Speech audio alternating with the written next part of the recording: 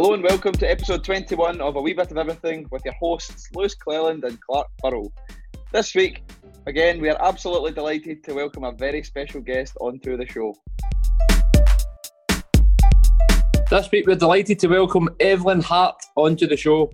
Evelyn is a tutor at Strathclyde University who has a strong interest in building teacher confidence and teaching primary PE.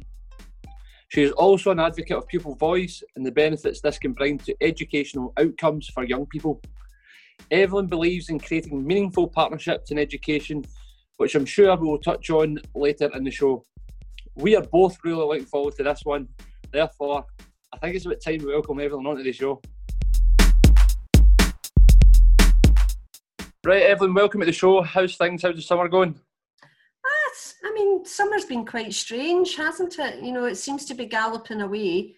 You do nothing, but then you're aware that this is my summer holidays, and if I don't get out and about and do something, then I'm really going to regret it come the dark winter nights when we really are sort of cooped up. But no, it's been fine. It's amazing how quickly you just get used to this life. Having a wee week away in St Andrews, so that was good. So, but yeah, just plodding on. Mm-hmm. The weather's not too great, is it, for getting outdoors? I know. Especially today, anyway. Mm-hmm. I think we got the best. We got the best of the weather when we were in the main part of the lockdown. We were still at work. Yeah, exactly. Working from home anyway for us. Yeah. So, right, diving right into it then, Evelyn, can you tell us and the listeners some background information on your career to date? Okay, well, I graduated from Jordan Hill in 1984, which is probably long before you two boys were even born. Yep.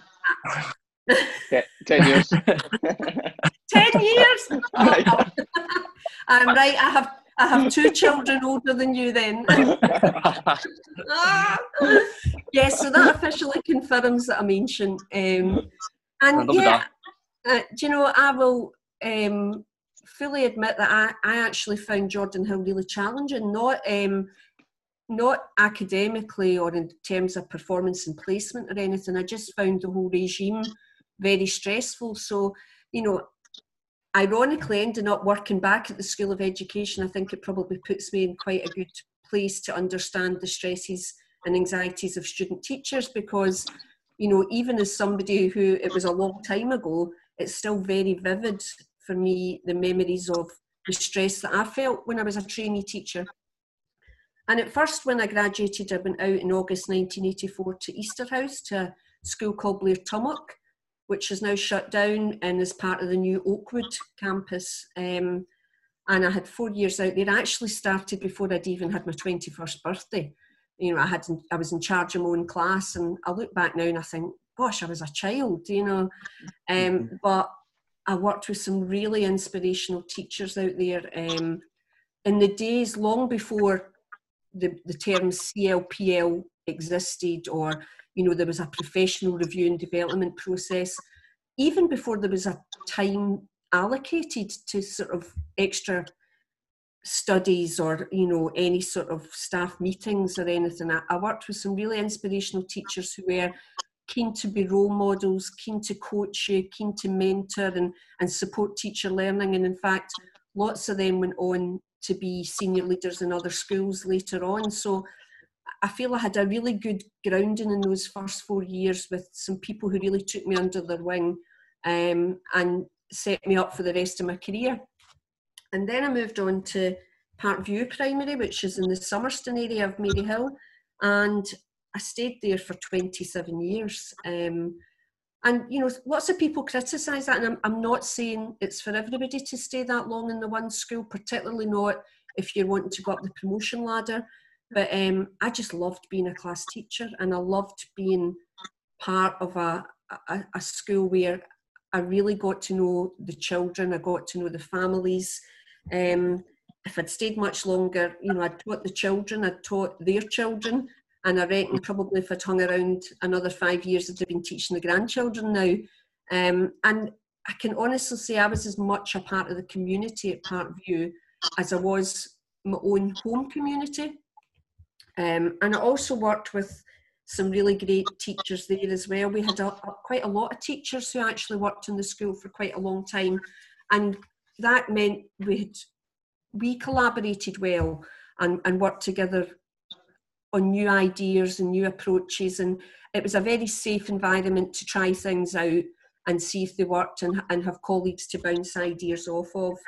And you know, Parkview will always be a huge part actually of who I am as a teacher and who I am as a person. And you know, even up in St Andrews last week on holiday, I was standing in the queue for the chip shop at the tail end, and my husband nipped along to Tesco's to get some stuff, and the next minute he hears from a voice from across the street, "Mr. Hart!" And it was, you know, a family where I taught the 3 daughters, 2 of whom are now in their 40s, you know, and their mother was with them, their children were with them, and he's shouting to them, "Evelyn's along in the queue at the tail end," and they came along to see me, you know. And these are memories and relationships that you've built up that you'll never forget, you know. It was a brilliant 27 years. And then in 2015, I applied for a seconded post at the university to teach on the primary education courses. And I can genuinely say that there was nobody more surprised or delighted than me when I got the job. You know, after applying, you've all the self-doubt that am I too old? Am I too long in the one job? You know, will they think I've not got enough to bring when I stayed in the one school too long? And I wasn't a primary PE specialist. I was a primary teacher rather. But since day one, I've loved it at the university as well. You know, everything that I loved in my school career in terms of working collaboratively with my colleagues, I love there. I work with great colleagues there that I'm learning so much from. Even now, you know, every day I'm learning from people.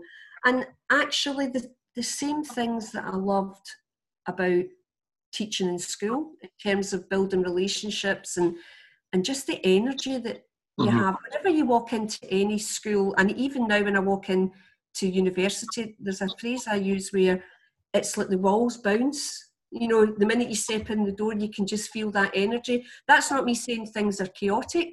That's just me saying things are alive. And it's just a great place to be. And I teach on both the BA and the PGDE courses. Teach a lot in the professional practice modules. I deliver core PA to the undergrads and also to the postgrads. But I've also had, you know, great variety of experiences. You know, I was able to work in a primary secondary transition project with a cluster school in Clackmannanshire. At the moment, just before lockdown, I've been working with a group of classroom assistants on a training programme as well.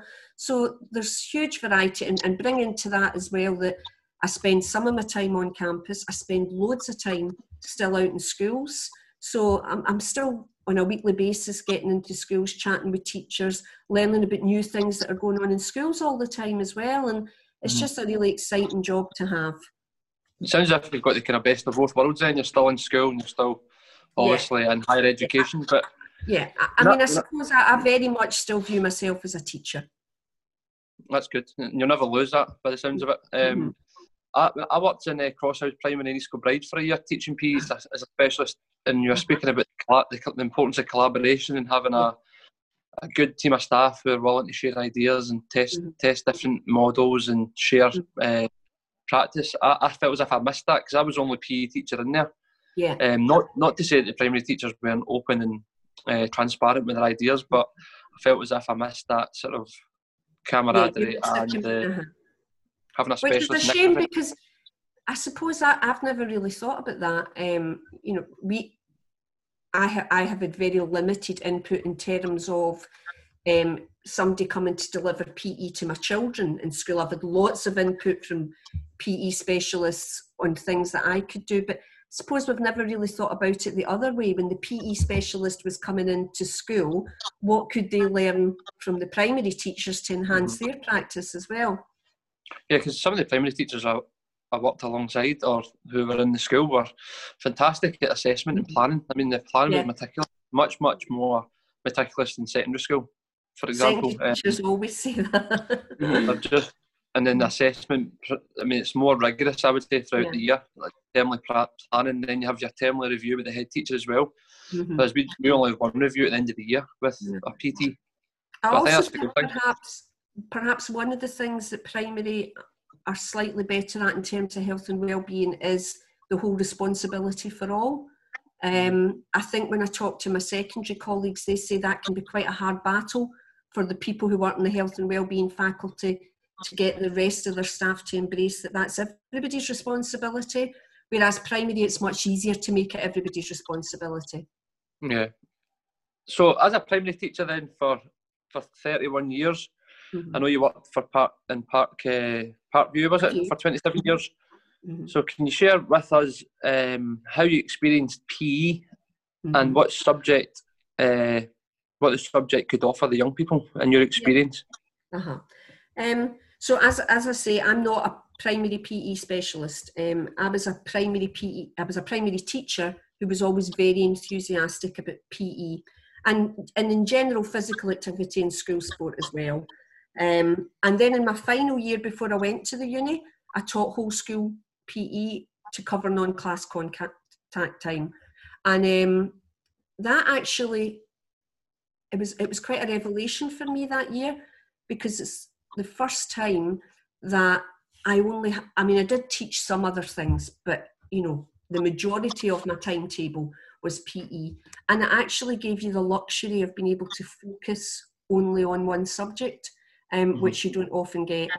And I know there's a lot of debate around the specialist teacher versus the generalist teacher. I think it is what it is. I've been a teacher for 36 years, and I can honestly say that in that time, in terms of a specialist coming to deliver PE to my class, I've probably had 3 6-week blocks in 36 years or 31 years in school. So I think given the current financial challenges, that's unlikely to change.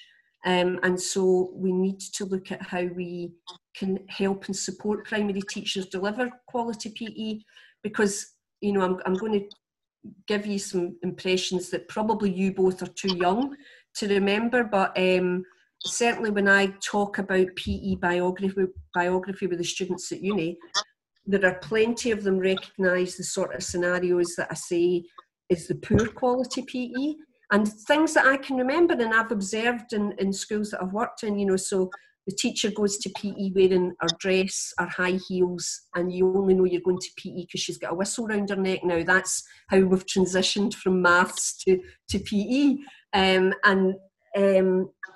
PE lessons, when you ask some students what was primary PE like at school, they say things like, well, we played bench ball from, all autumn and winter, and we played rounders in the spring and summer, and that literally was it. And they often speak fondly of it, but that's all they did.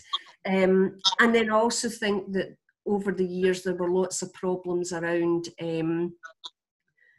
PE being cancelled at the last minute because it wasn't held with the same regard as other subjects. So, if I'm thinking back to the days of the old national tests when, well, give up your PE time and spend a wee bit more time in maths and literacy to bring up our national test results, or, there's a speaker coming today and the hall's in use, so all PE's cancelled.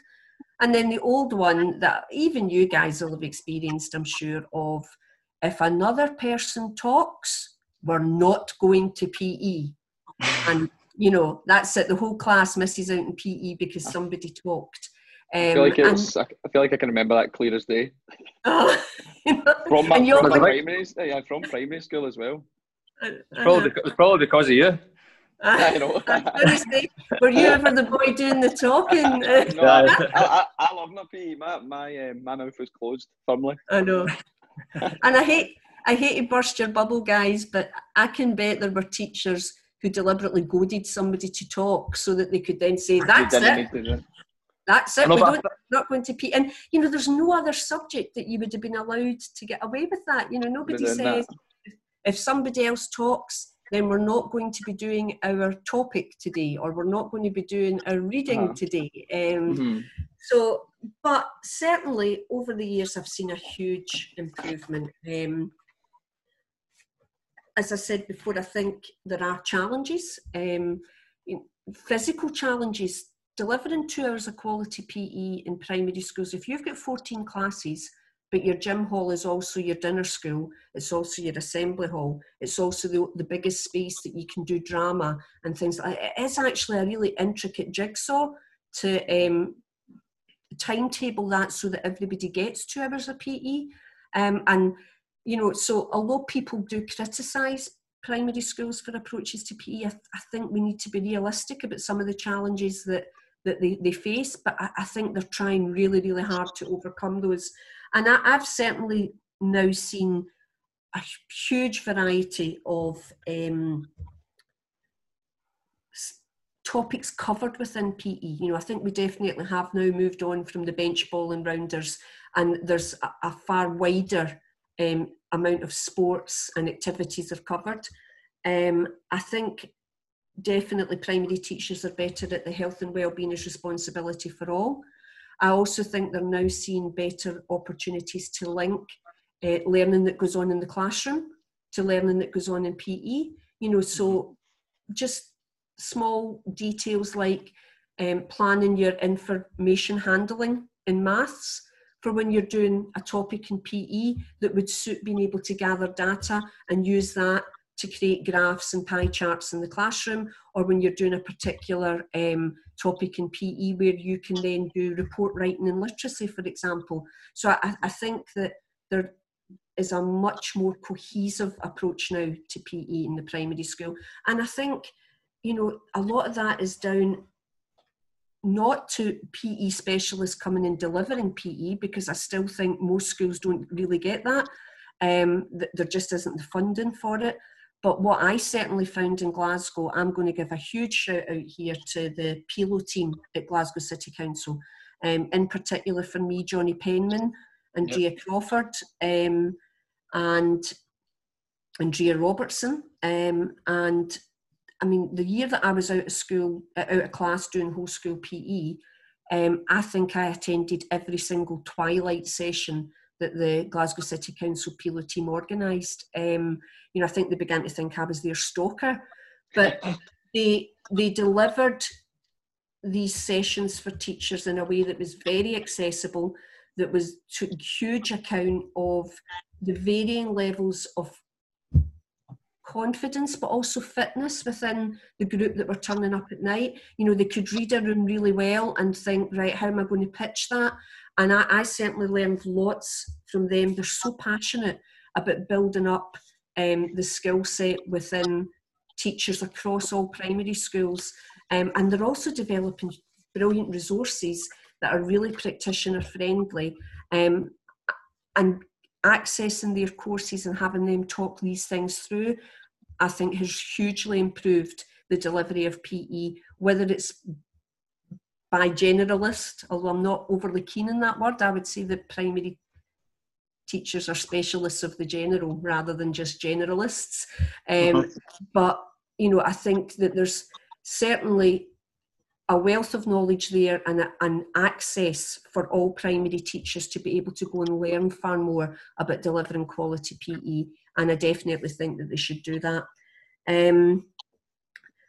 Also, I think probably if we're looking at the quality of primary PE, we need to look at the fact that in initial teacher education, the amount of PE time is very limited. You know, the PGDE currently, in the 5 years that I've been there, if I told you that the students got 2 hours in their whole year of PE, that was it.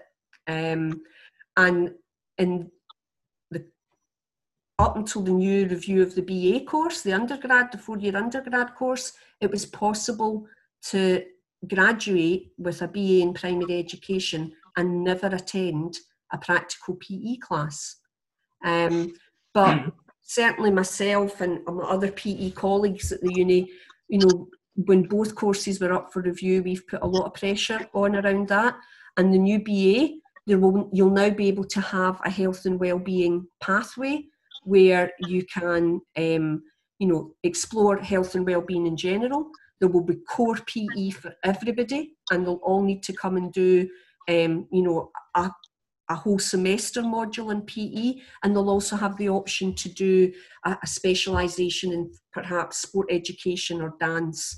And in the PGDE course, John Miller and I, in the review of that course, we have managed to increase the hours of PE provision from 2 to 6. Now, 6 might not seem a lot, but the PGDE course is a very condensed course anyway, and actually grabbing hours for anything is difficult. So 6 hours of PE from 2 is a huge victory.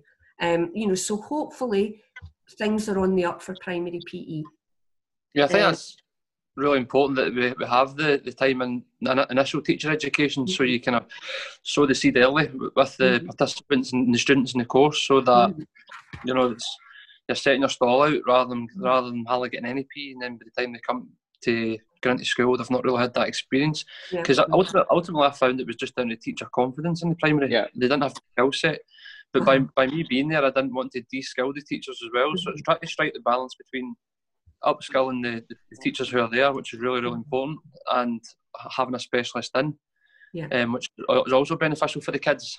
Or even like the secondary PE teachers going down on because I know the school I'm in just now, we go down on a kind of timetable. So every Tuesday morning, a teacher will go to a local primary, and then a Friday afternoon, another teacher will go, and we just rotate it, so they're still seeing the secondary teacher.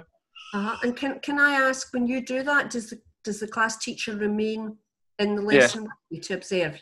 Because sometimes that gets used again to cover non-class contact time, and then you lose out on that opportunity to work collaboratively and to learn.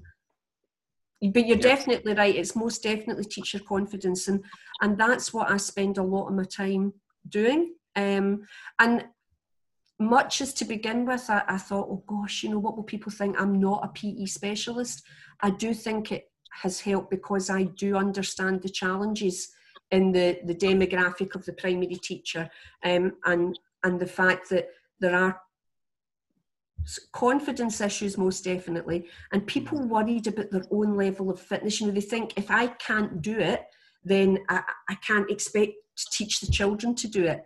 And just showing them ways to get around that, really simple ways, and also getting them to understand that the good pedagogy that you have in the classroom, you can transfer to PE so easily.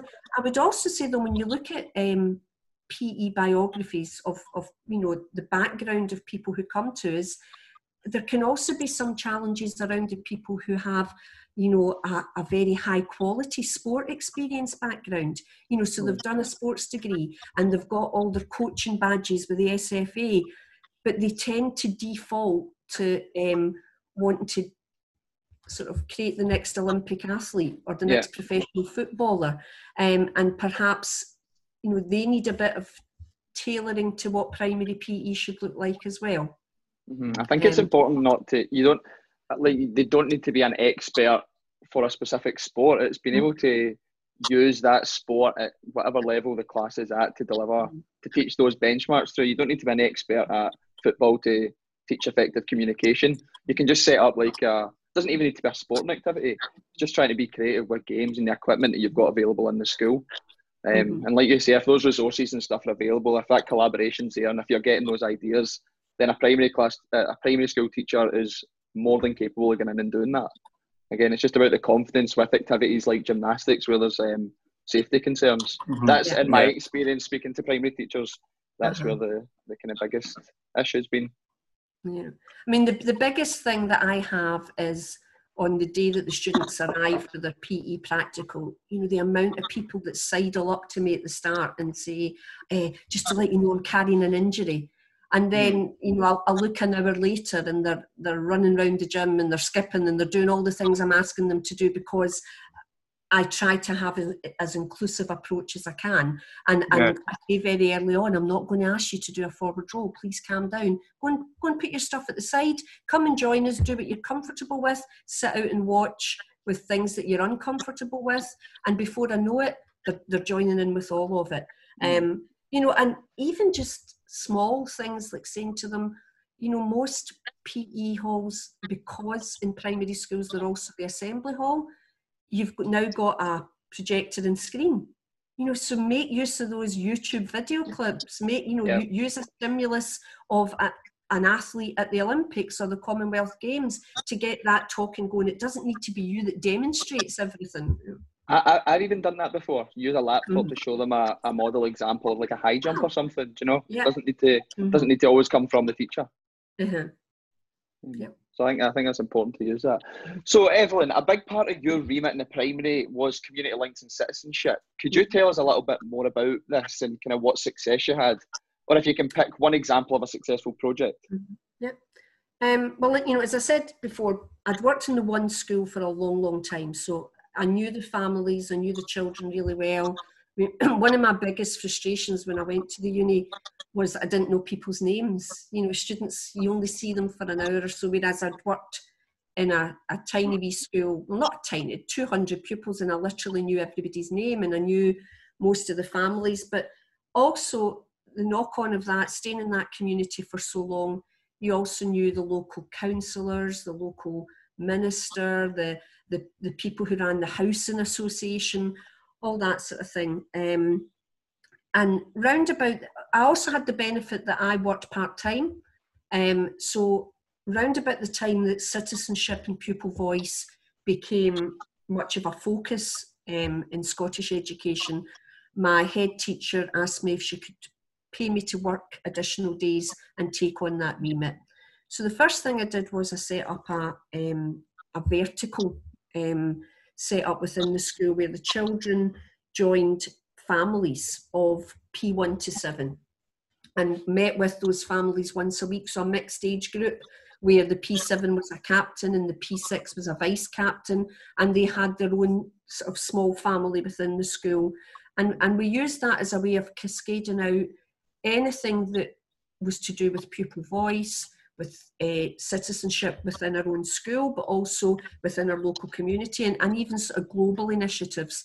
We used it to consider our school values, we used it for eco-school work, we used it for charity work, but also we had a period within 5 years where we amalgamated twice with other schools. And I don't, you know, you've possibly not been involved in that, but that's quite a difficult thing to do, to bring school communities together. Mm-hmm. And to this day I still laugh, actually, despite all the sort of parental angst and community angst around amalgamations of schools, it's like everything, the kids do it better than the adults do. Mm-hmm. But certainly the vertical approach that we used of family grouping gave us chances to build relationships when we had to amalgamate these eventually 3 school communities together. Yeah. I also think the fact that I was always quite heavily involved in school sport meant that I knew lots of people in the community as well. So I ran the football team, the athletics team, the cross-country team, and over the years sort of knew all of the other people who did a similar role in their school for the Clevedon cluster. And, you know, so there were initiatives that we took up with things like, you know, when I first ran the school football team, it was about leagues and cups and glory. And, you know, I'm not saying that we didn't enjoy that, but then we moved that on latterly to a far more a sort of community sport approach, where all of the Maryhill Clevedon cluster schools, we would go down to John Paul Academy on a Monday night, and it was literally just turn up, play, have fun. A chance for the kids to build relationships within the community, to get to know each other before they were moving on. You know, it was a sort of system where we went round intending to play sevens, but if there was a night that I had 10 kids that wanted to come and another school had only 6, we would just swap strips around and mix the kids up. And, you know, it was a really nice way to build relationships. I also think in terms of community work, I worked really closely. My active schools coordinator at that point was Stephen Gilliland, and he again spent a lot of time in the Clevedon cluster. And we looked at a notion of physical activity and developing a positive attitude to LPA, and how we could do that through PE. And a lot of what you do in PE, unless you make it relevant to how you're going to be able to continue that for the rest of your life, it's a blocker. It's a unit of work, isn't it? Really, you can. Your active schools coordinator can find you a sports-specific coach and bring the kids in and introduce them to that for 6 weeks and give them some of this background understanding of the skills and the rules of the game and all that. But if you don't get the chance to go out and use that in real life, it's probably of little value. So we began to look at things like there was an excellent gymnastics club in Maryhill, and with all this sort of really top quality equipment. So when I did gymnastics, we also had a couple of sessions where we went up there. The kids met the coaches. The kids got to use some of those, the big inflatable mats and things. And they got to see some of the gymnasts there who had taken their skills to a new level. We had good links with Garscube Harriers, and we would have them come down and run some coaching sessions after school.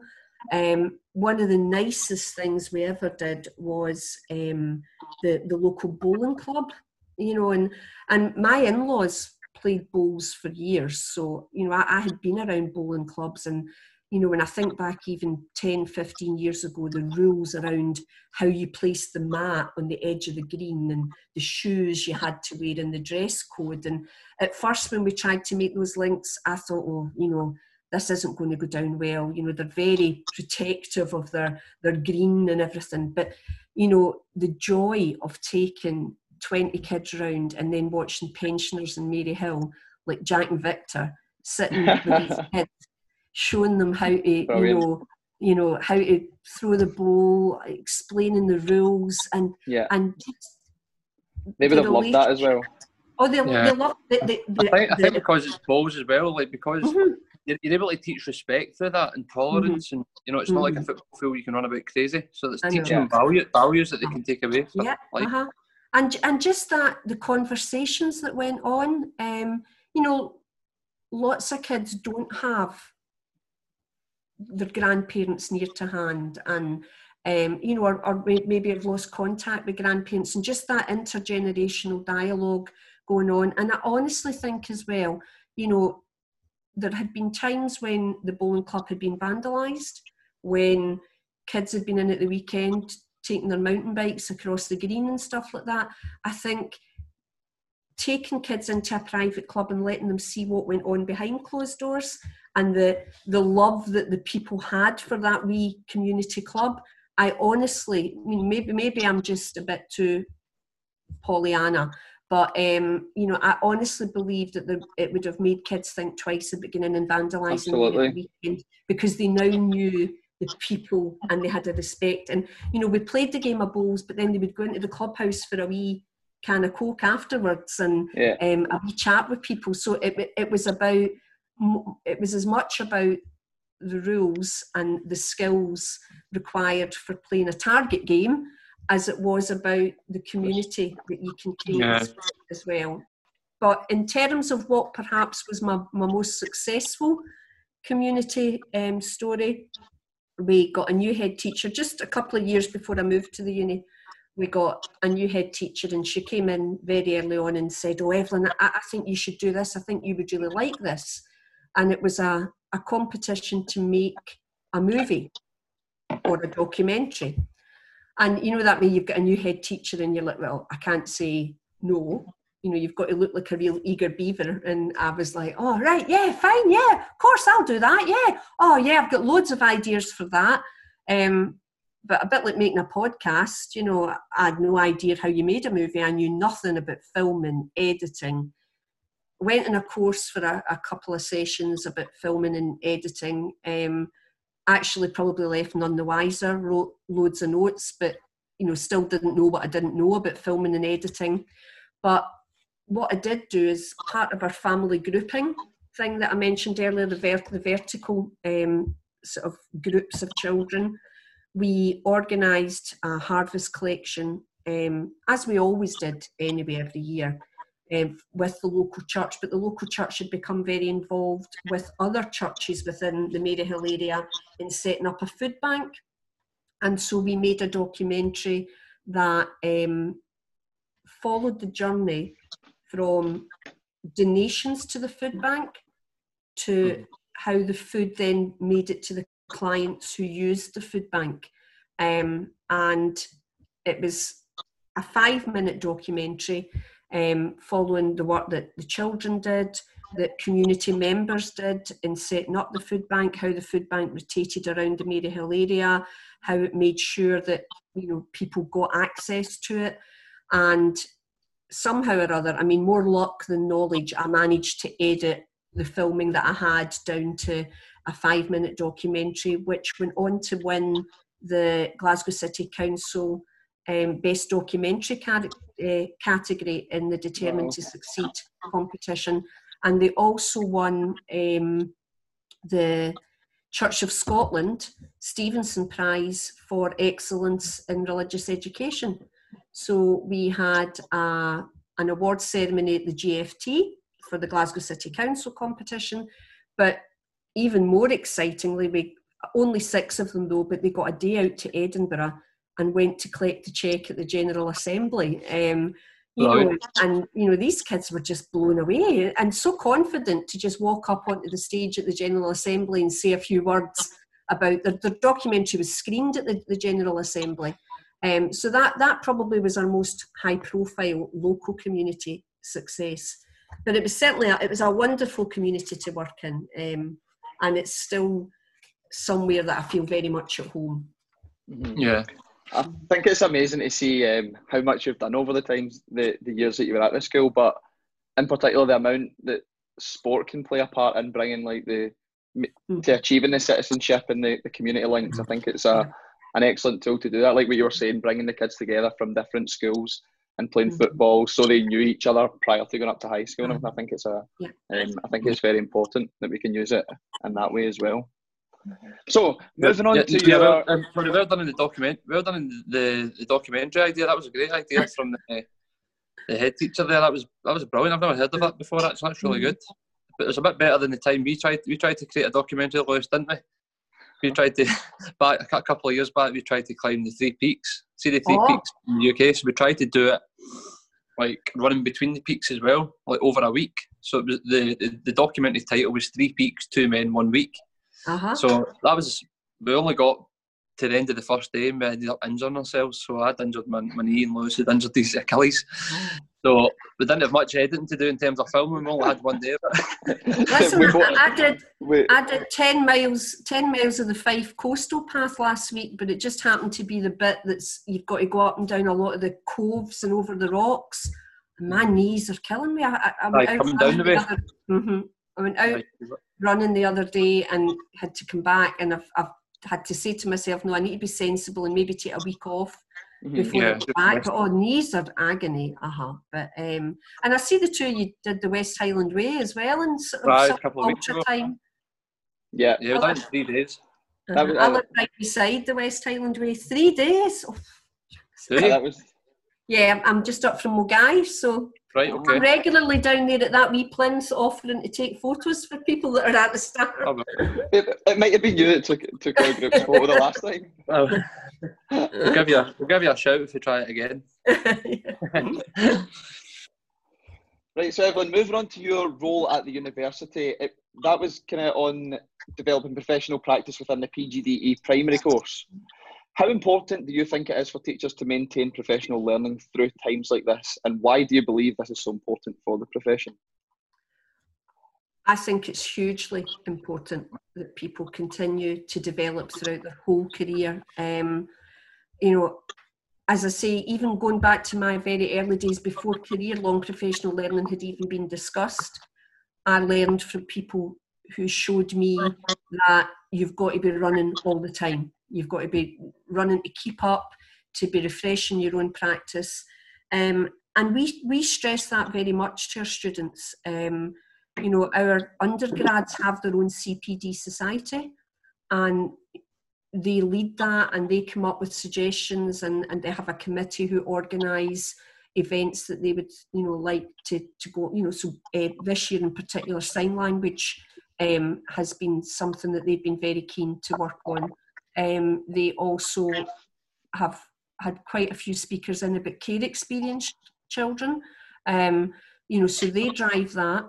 We also are very keen that students keep their own records of their own learning. So when they're out in placement, we encourage them to engage with all collegiate activity after school and service days, and to make notes about what they're learning and how that would impact, not perhaps just on that placement, but an interest that it might trigger that they want to take forward. There are things like this year, in part to address the fact that this was the last year that the PGDE only had 2 hours of PE. Myself and John Miller, I've learned lots at the university from people in the PE world as well. When I went to the university at first, I was working with Cara Lamb, so she was teaching me about sport education. Then when John Miller came along, he probably very much encouraged me to be braver and think more like a PE teacher, and encouraged me to join SAP PE. So I've been very honest with the students about my own PE journey and how there's still so much I've got to learn, but you've got to go and seek out who you're going to learn that from. And so when I joined SAP PE, that was a wee bit like entering Diagon Alley. The first time that I went to the SAP PE conference, I literally sat frozen and looked around. It was like Diagon Alley. I thought I've sort of entered a new world here, that these uber confident PE people that are all jumping around and coming up with great ideas for CPD. And I went back and I shared that with the students. And, I think if you went back and looked over the last 3 years, the amount of Strathclyde primary students who've joined SAP PE as student members, because I've said, you're going to need to get out there, you're going to need to find good quality CPD and engage with it. So back in January, we actually held a twilight session, and 75 students turned up. And it was myself, Johnny Penman, Cameron Stewart, Chris Crookston and Fiona Bruce. And we ran 3 workshops. We doubled up in pairs and we ran 3 workshops, and the students rotated around that. And they were, really, really keen. 75 to turn up at 4 o'clock on a cold, wet January night to learn more about PE, when they also had a lot of other academic sort of deadlines coming up. I was really impressed. But I have. Sorry for. I think that really emphasises the motivation for them to learn. Like, it's not as if it's not a lack of trying. I think they're really keen, and the primary teachers want to know more. So that says a lot about their motivation to pick up skills and to improve their skill set. They are, and see, to be fair as well, I think a lot of, we have to remember with the PGDE students especially, a lot of them are coming from other careers, so they know that they have transferable skills, but they know they spent a lot of time in a previous job learning those skills, and that they're going to need to learn more to adapt to their new career. But I've also, you're talking about particularly in these times, I've been hugely impressed at the amount of engagement the students have had in these lockdown months. They are constantly on Twitter sharing, I found this course online I've been doing, I would highly recommend it. They've all been doing their Apple Educator, they've all been doing their Microsoft badges, and I can genuinely say that they appear to be doing it in a supportive way. They're not doing it in a show-off, look what I've done when I'm in lockdown, as well as baking my banana bread and doing the Couch to 5K and doing my, my yoga class as well. It's more been in an honest, reflective way where they're quite honest about their anxieties about the time that they've had away from school because placement was terminated, and instead of it being the normal sort of 3 months build up to going back to school, they'll have had 5 months build up, and the anxiety's rising with that. So they've created a very supportive community of, I found this course and I think you would really like it, and I can highly recommend this. So Yeah, I honestly think that as a profession, teachers are far better now at wanting to learn and knowing the importance of learning. And you know, as somebody who's been doing this job a long time, you can never stop learning, you know. Mm-hmm. I think during the lockdown, it's been such a big transition for, well, in my opinion, because we've had to transition quickly. I had no experience prior to going into lockdown about Google Classroom or Microsoft Teams or anything. I've just never used it. I've just never, our school didn't use it. And then we've managed to get all our students onto Microsoft Teams. So that's been a big learning curve for me. So I've learned a lot about that, which is going to then help me going back. And then using Twitter as well to find out different ways to make your PowerPoints and stuff like that just that bit more interactive, especially when you're trying to teach PE through a laptop.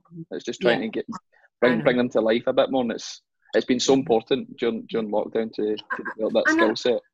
I think it's just really important to be honest. You know, like, I hadn't heard the word Zoom on the 16th of March. I didn't know what Zoom was. And on the 17th of March, again, a bit like falling into Diagon Alley or a bit like Alice down the rabbit hole, I was in a meeting. You know, and you've just got to be honest and say, I don't really know how I got here. I clicked this link and I don't quite understand it all. I think perhaps one of the most challenging things in the last few months has been that you're trying to learn something while you're also incredibly busy, just fighting fires. And that's probably my biggest need at the moment, is to get further ahead in being able to use. I can't complain. I've got lots of digital support there. I've got lots of colleagues who are working very collaboratively at the uni on digital technologies for me. I'm just not always getting the time to be able to engage with that because you're firefighting other, you know, things. But yeah, in terms of career-long learning, I'm always very honest about, I don't know that either, or I know a bit about that. Let's go and find out more, you know. And getting back to the PE, you know, things that I touched on in my practical sessions around BMT, you know, to then take a group of students to the SAP PE conference and actually go and attend workshops with Andy DL in BMT with them and say, you know, this is the stuff we were talking about in some of those videos we looked at from Education Scotland. Now let's go and join in this workshop together. Or, you know, going to some of Cameron Stewart's workshops together and relating that back to what we did in the workshops. You know, I just think it's so important that teachers know that you're going to be learning for the rest of your career. Yeah, Carol Lamb put it quite nicely the other day there. I mean, you were speaking about Cara earlier. She said it's important to have that beginner's mindset, and that's her kind of lasting impression when she was speaking the other day. So I think that's really important in terms of professional learning, having that beginner's mindset. You've never got it all worked out. I know, and I will go to Cara and I'll say, explain that to me again about sport education. We used to walk to, the first year that I was there, I shadowed her at our practical sessions, but also our class-based sessions for sport education. But even as we would be walking to the class, I would be saying to her, so explain that bit again, how does that work? And you know, and you, I think you need to be really honest. I don't see the point in bluffing and saying that you know something that you don't. The crime would be not to want to learn more. Yeah. So for looking at that kind of honesty and honesty and what's the word I'm looking for? Collaboration and importance to the two of them. If we look at the kind of third one, confidence and more importantly, building teacher confidence. So for anyone listening, any teacher across the country, how would you suggest that they could transition back to school a little bit more smoothly for when they go back? Gosh, that's $1 million question, that one. I mean, I see today there's going to be yet another announcement at lunchtime from the Scottish Government about the transition back to school. You know, there's so much uncertainty, and I always pride myself on being a sort of glass half full type of girl. I think the last few months have been really exhausting for teachers, really exhausting. I don't want to be a negative Nelly, but I think they've been quite sort of thumped by the general public. I think there's been a sort of notion that because the children aren't in school, the teachers are off on holiday.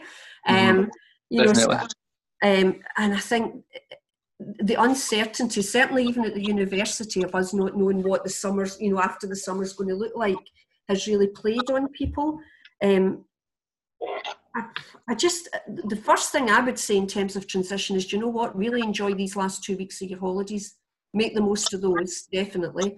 I think if people are constantly trying to plan for getting back, they're going to return as exhausted as they left. And I think one of the problems that we have as teachers is we like to be really well planned, and we like to be really well organised. And perhaps for once we're going to need to go back with a much more flexible approach to, if things need to change, it's not a disaster. And I've had to learn that myself. You know, our plans for PE going back in August and September have been written, rewritten, ripped up, set on fire, started again. And at first I was finding that really frustrating, and I think you almost need to get to a place where you just need to return and transition back to school knowing it's not going to be the same as we left it. Not initially anyway, but perhaps we just need to be as flexible and adaptable as possible and understand that things will change and they will need to be adapted to meet ever-changing guidelines, and that we perhaps shouldn't get too stressed about that. I also think that leaders within schools, and I acknowledge that it's always dead easy to bash the senior leadership team in the school, but they've got other people putting pressures on them to meet demands as well. So, you know, perhaps everybody needs to think, we need to think really carefully, what are our short, our medium and long-term goals? Because we can't do it all immediately when we get back. I think it's going to be about building relationships. You know, we keep talking about that, but we are definitely going to need to focus building relationships with the children again, who we've not seen for a long time. Also building relationships with our staff. And I think we need to be really kind to each other. We're going to have newly qualified teachers who are apprehensive, who missed out in parts of their placement. We're going to have probationers coming back now as, you know, into their second year, who missed part of their probation, who are anxious about that. You know, we all have that Sunday night fear when we go back after the summer holidays. You know, we're going to ramp that up times 1,000. So I think we all need to be really mindful that everybody's experienced the last 5 months in different ways. Some of us have loved lockdown, some of us have hated it. Some people are quite germophobic. Some people are quite blasé about, I don't care if I get it. But we need to just be very mindful that it's played huge mind games with everybody, and we need to all be there to support each other. Lucy and I were talking the other day about how important it is for that collaboration, and it's obviously it's an organic environment that we're going to be going into, and everything's changing all the time. And we were on a webinar, remember, Lewis, recently about the challenges that we face going back, and how some of the challenges we won't know until we're actually back. So what's the point in worrying about it? There's a lot of blind spots. There's a lot of blind spots. We don't know what it's going to look like, so we just need to go day by day. Yeah, I mean, the Scottish primary teachers have their own Facebook site and or Facebook page rather, and you know, the initial 10 days after school broke up, almost like not arguments, but the debates that were raging around return to school. You know, eventually the admin of the page were saying, let's call it a day. Let's just enjoy our holiday. And you know, if ever there's been a time to live in the moment, it's just now, right? So we're on holiday just now. I've made a conscious effort to get back out and socialise with friends just now, to try and make this feel like a summer holiday rather than just a 4-week period of time planning for something that we don't know about anyway. But to look at the positives as well, I think we need to remember, resilience is a big buzzword in school as well. If anybody had told us in January what we as adults would go through, but also what children would go through and the changes to our life, none of us would have thought it was possible. Absolutely none of us. And yet the vast majority of people have coped with this fairly well. And you know, so probably we need to realise we've coped with this. Whatever's coming next, we can cope with as well. We just don't know what it is yet. Yeah, absolutely. You said it really well. I don't think it can get any worse than what it's been. So, lastly, then, we're really interested to know, because of your experience, your wealthy experience across the years in primary and higher education. In your opinion, Evelyn, from working with teachers across the years, what makes a high quality teacher? Oh, well, what do you think? I think, first of all, you've got to really like people, okay? You know, the one that I always say to the students is, if you go on a night out with people who are not teachers, people say to you, oh, what do you do? And you say, I'm a teacher. And they go, oh, you must really love children. As though they're like a flavour of crisps, you know, you must really love salt and vinegar. No, I love people, and children are just smaller people. So I think, and also what I always stress to the students as well is, it's not just a job where you work with children, because you work with so many adults as well, and you've got to be able to navigate that, and you work with families, and you work with social workers, and you work with educational psychologists, and you work with colleagues in other schools. So you need to really genuinely like people. I also think you need to be somebody who's quite honest in your own abilities. So you need to reflect regularly on what you've done, what you're planning. Does it work? Does it need to be changed? And if it does, then you need to do that. So you need to be constantly thinking about, how can I do this better? And then I also think that you need to be somebody who can listen and learn. And that's learn from your colleagues, learn from any CLPL you choose to engage in, you know, to learn from that. But you actually also need to learn from your children as well, you know, learn from the pupils that you work with. So yeah, I would say for me, the best teachers are the people who have really good people skills, and that's whether it's with a 3-year-old or it's with the oldest person in your staff room. You've got to be able to work with people and really care about people. Yeah, I think you've said it nicely, that ability to interact with people, being honest with your abilities and learning. Oh, and there's one other. What's the one? There's a fourth. Energy and enthusiasm. Aye. Yeah. You know the old radiators and drains? You're either a radiator and you radiate warmth, or you're a drain and you suck the energy out the room.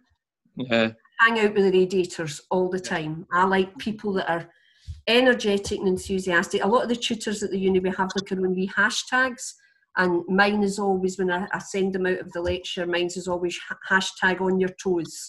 You know, I don't like slothing. I like people that are, right, let's go, you know. Yeah, same. It's amazing when you walk into a department, you just get that energy. You can feel the energy straight away, can't you? If it's it's either zapping it or it's either energising you. So that's really important to be aware of that. Right, Evelyn, so each week when we finish off our podcast, we finish with a quick fire round of 3 questions. So just 3 quick questions for you now. So number 1, if you could have a giant billboard in your hometown or anywhere in a community that you've worked, what would it say on it? Easy. And it picks up on my hashtag on your toes and the energy and enthusiasm. My big billboard would say, keep your heart warm and your standards high. Love it. And that'd be quite good to see that at the start of the West Highland Way the next time we do it, if that's in Mulgary when we come there. I'll paint a big sheet and I'll put it up for you. Sunshine first though. Right, number 2. Which book or books have had the greatest influence on your life, or do you have a favourite book? My all-time favourite book. You boys have probably seen the movie, but like most movies, it's a very poor imitation of the book. The book The Lovely Bones by Alice Sebold. Nice. You know, oh right, read the book first then. Read the book. Take over. The Lovely Bones by Alice Sebold, and it's the story of a young girl who's very brutally murdered.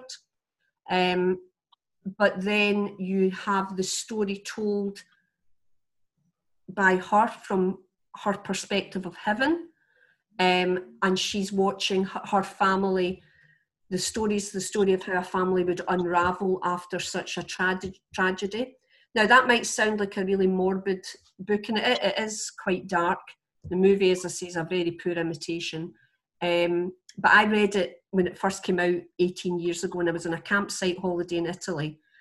And it was such an emotional book that I had to cycle back from the beach with a towel over my head because I was so distraught. I was like E.T. on a bike, you know, with a towel over my head to go back to the caravan on my own to sob my heart out. And there's two sort of themes. I'm an only child, but I've got two girls. And my mother was an only child as well. So I'm always fascinated by the relationship between my two girls, you know, who are like, they're absolutely like chalk and cheese. They can go, when they both lived at home, they could go up the stairs having the most awful fight that I would be sitting crying about. But by the time I shouted them down for their dinner, they would be the best of pals again. And I've just always been fascinated by that sort of depth of relationship where they understand each other so intuitively and they can love and hate each other within the space of 10 minutes.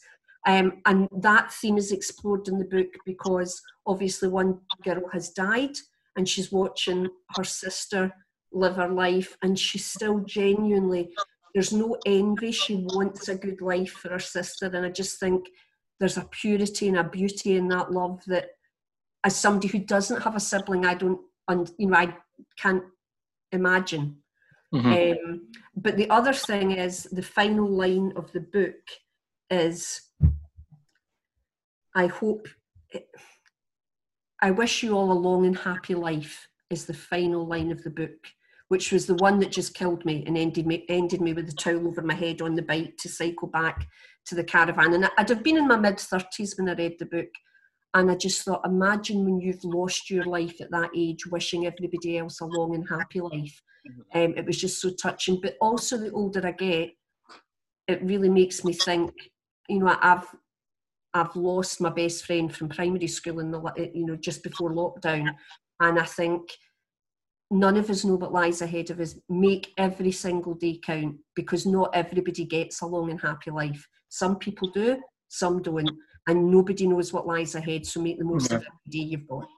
That's really inspiring. But I think that's the Reno. I think that's our day planned. Let's go and get a game of balls and then watch the Lovely Bones later. No, read the book first. Yeah, read the book. The problem with the movie is it has a stupid ending. The movie has a stupid, and if you read the book first and then watch the movie, you'll realise what I mean. There's parts of the movie are beautiful, but they went for an ending to draw the crowds in. The book allows you to use your imagination as well. Absolutely.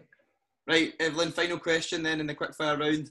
What advice would you give to a student teacher about to enter the working world, or what advice should they ignore? Oh, right. The ignore one's easy, but I'll come to that second. Advice entering the working world. First thing I'd say, expect to work hard. A bit of advice I wish I'd given myself 35 years ago.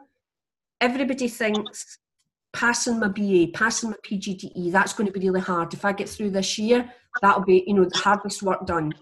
Then as they begin to approach the probation, it's like, I know the probation year's going to be really hard, but once I get that done, it'll be easier.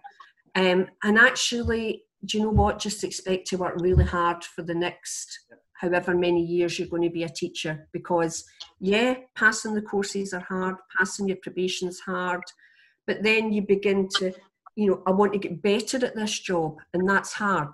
And then I want to maintain my standards, and that means you need to work hard. And then I want to, remain relevant, and that means you need to work hard. And then I want to be a good role model and a good leader of other teachers, and that means you need to work hard. And so it's all really hard. And I would just say, do you know what? Embrace that, because it's hard, because it's a really important job. And so be proud that you're doing a really important job. Yeah. You're not just doing any old job.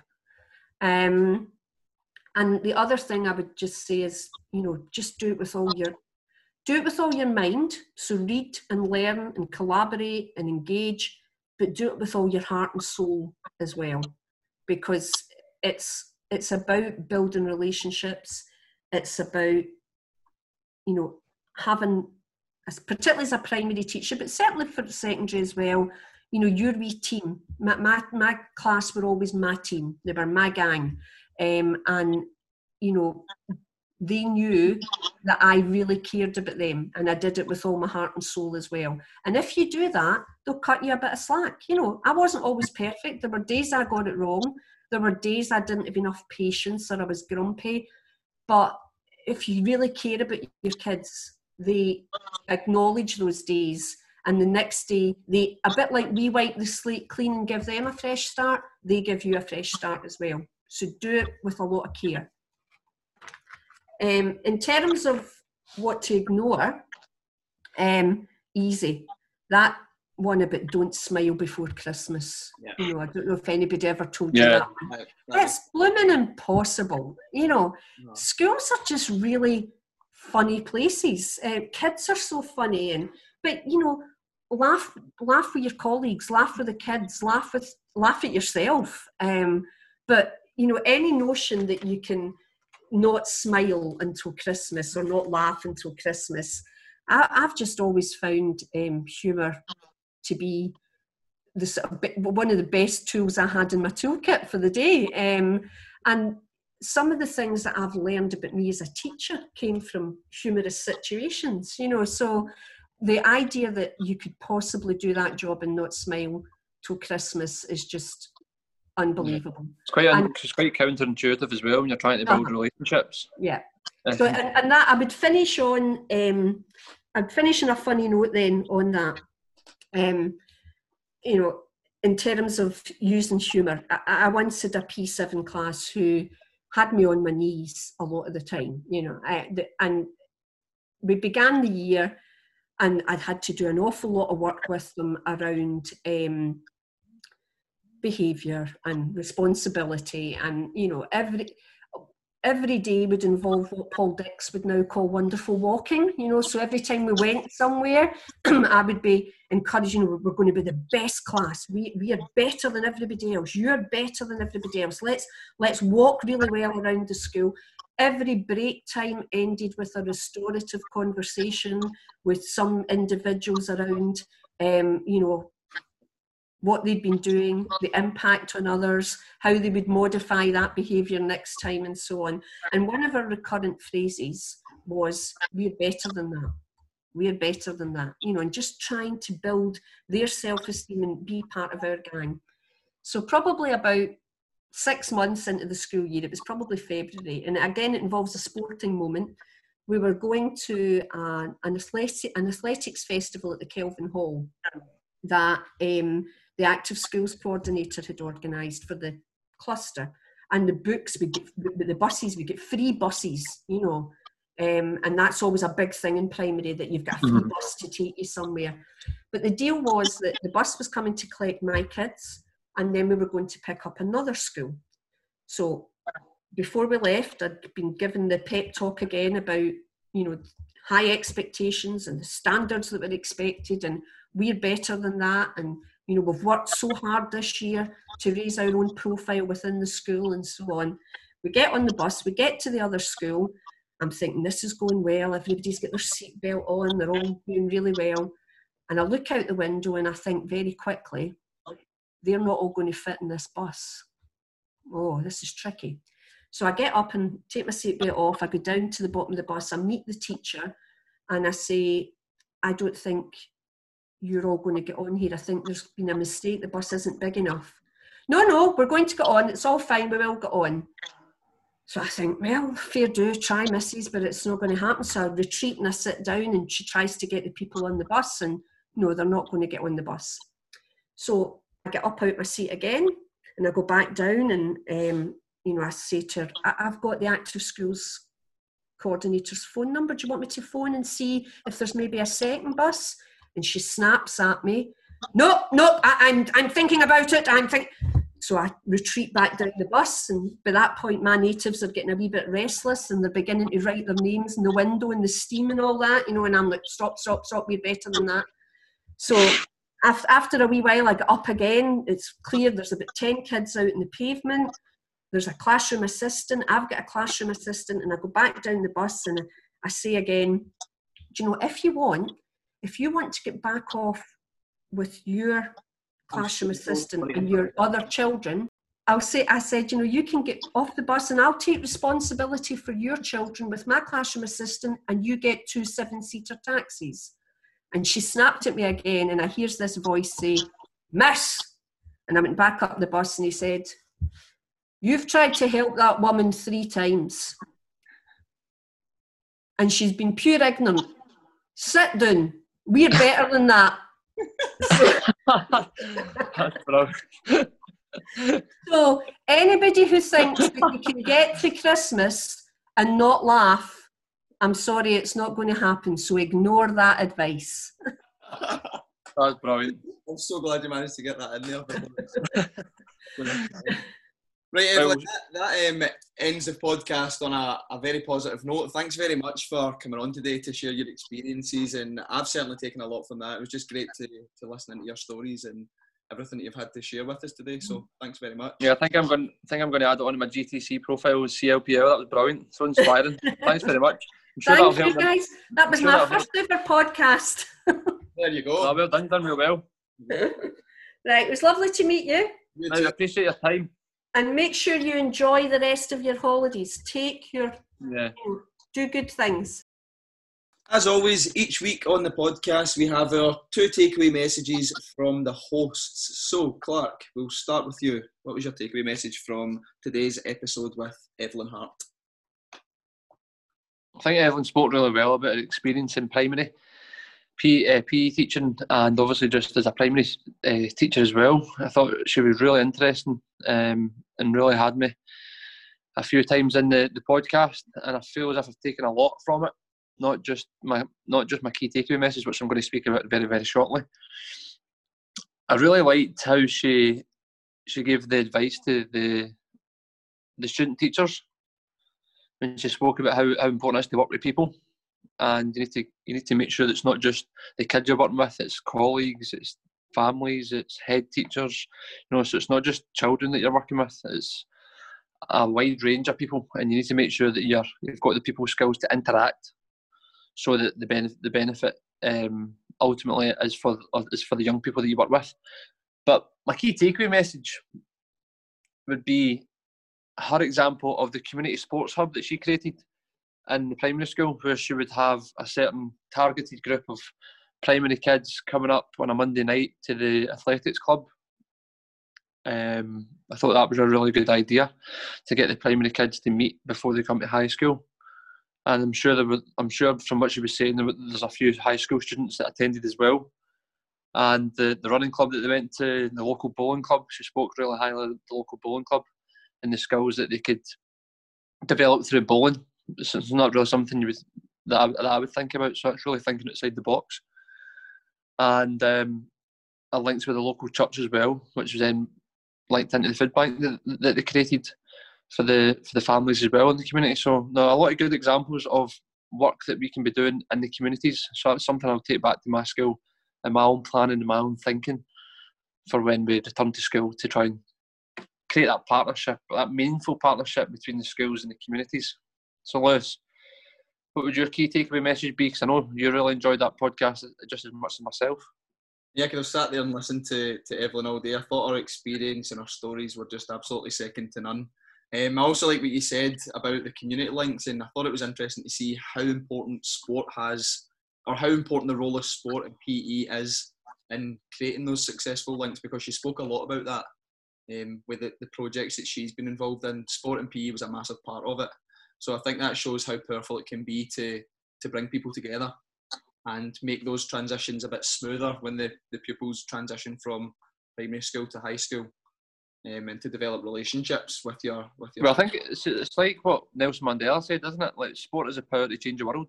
Yeah. And if you look at the impact it's had in our lives as well, it's definitely, it's a big part of our days and our well-being and our social connection as well. So it is really important. But my key takeaway message from today's episode, I liked how Evelyn mentioned at the end about the advice that she would give to students about to enter the working world, because I feel I was guilty of this as well. just be prepared to work hard in general. You're not the finished product once you've got your PGD or your degree out the way, and then you're working towards your probation year. Then once you get that out the way, you'll be fine. But it's not the case. Everything's changing all the time. You're working with different pupils every year, different mixes. Like, you just need to keep on top of it to be at your best. And that would be my key takeaway message. Just get involved in as much as you can. Have a wee reflection, see where you could improve, and go and do the work, improve it. So whose house are we watching the lovely bones at? Chip and dip? What kind will I buy? Cool original sour cream and onion dip. Hello. Sounds good. Well, remember Evelyn said we might need a towel. Right, and a just bite. over our heads at the end. Right, we hope this helps the next generation of teachers, certainly helping ourselves, and we also hope it helps current teachers across the country as well. As always, if you see it on Instagram, Facebook or Twitter, we would appreciate it if you could give us a share or a retweet, as this helps us get the podcast out there so others can listen as well. Until the next time, we hope you all have a fantastic week. Take care.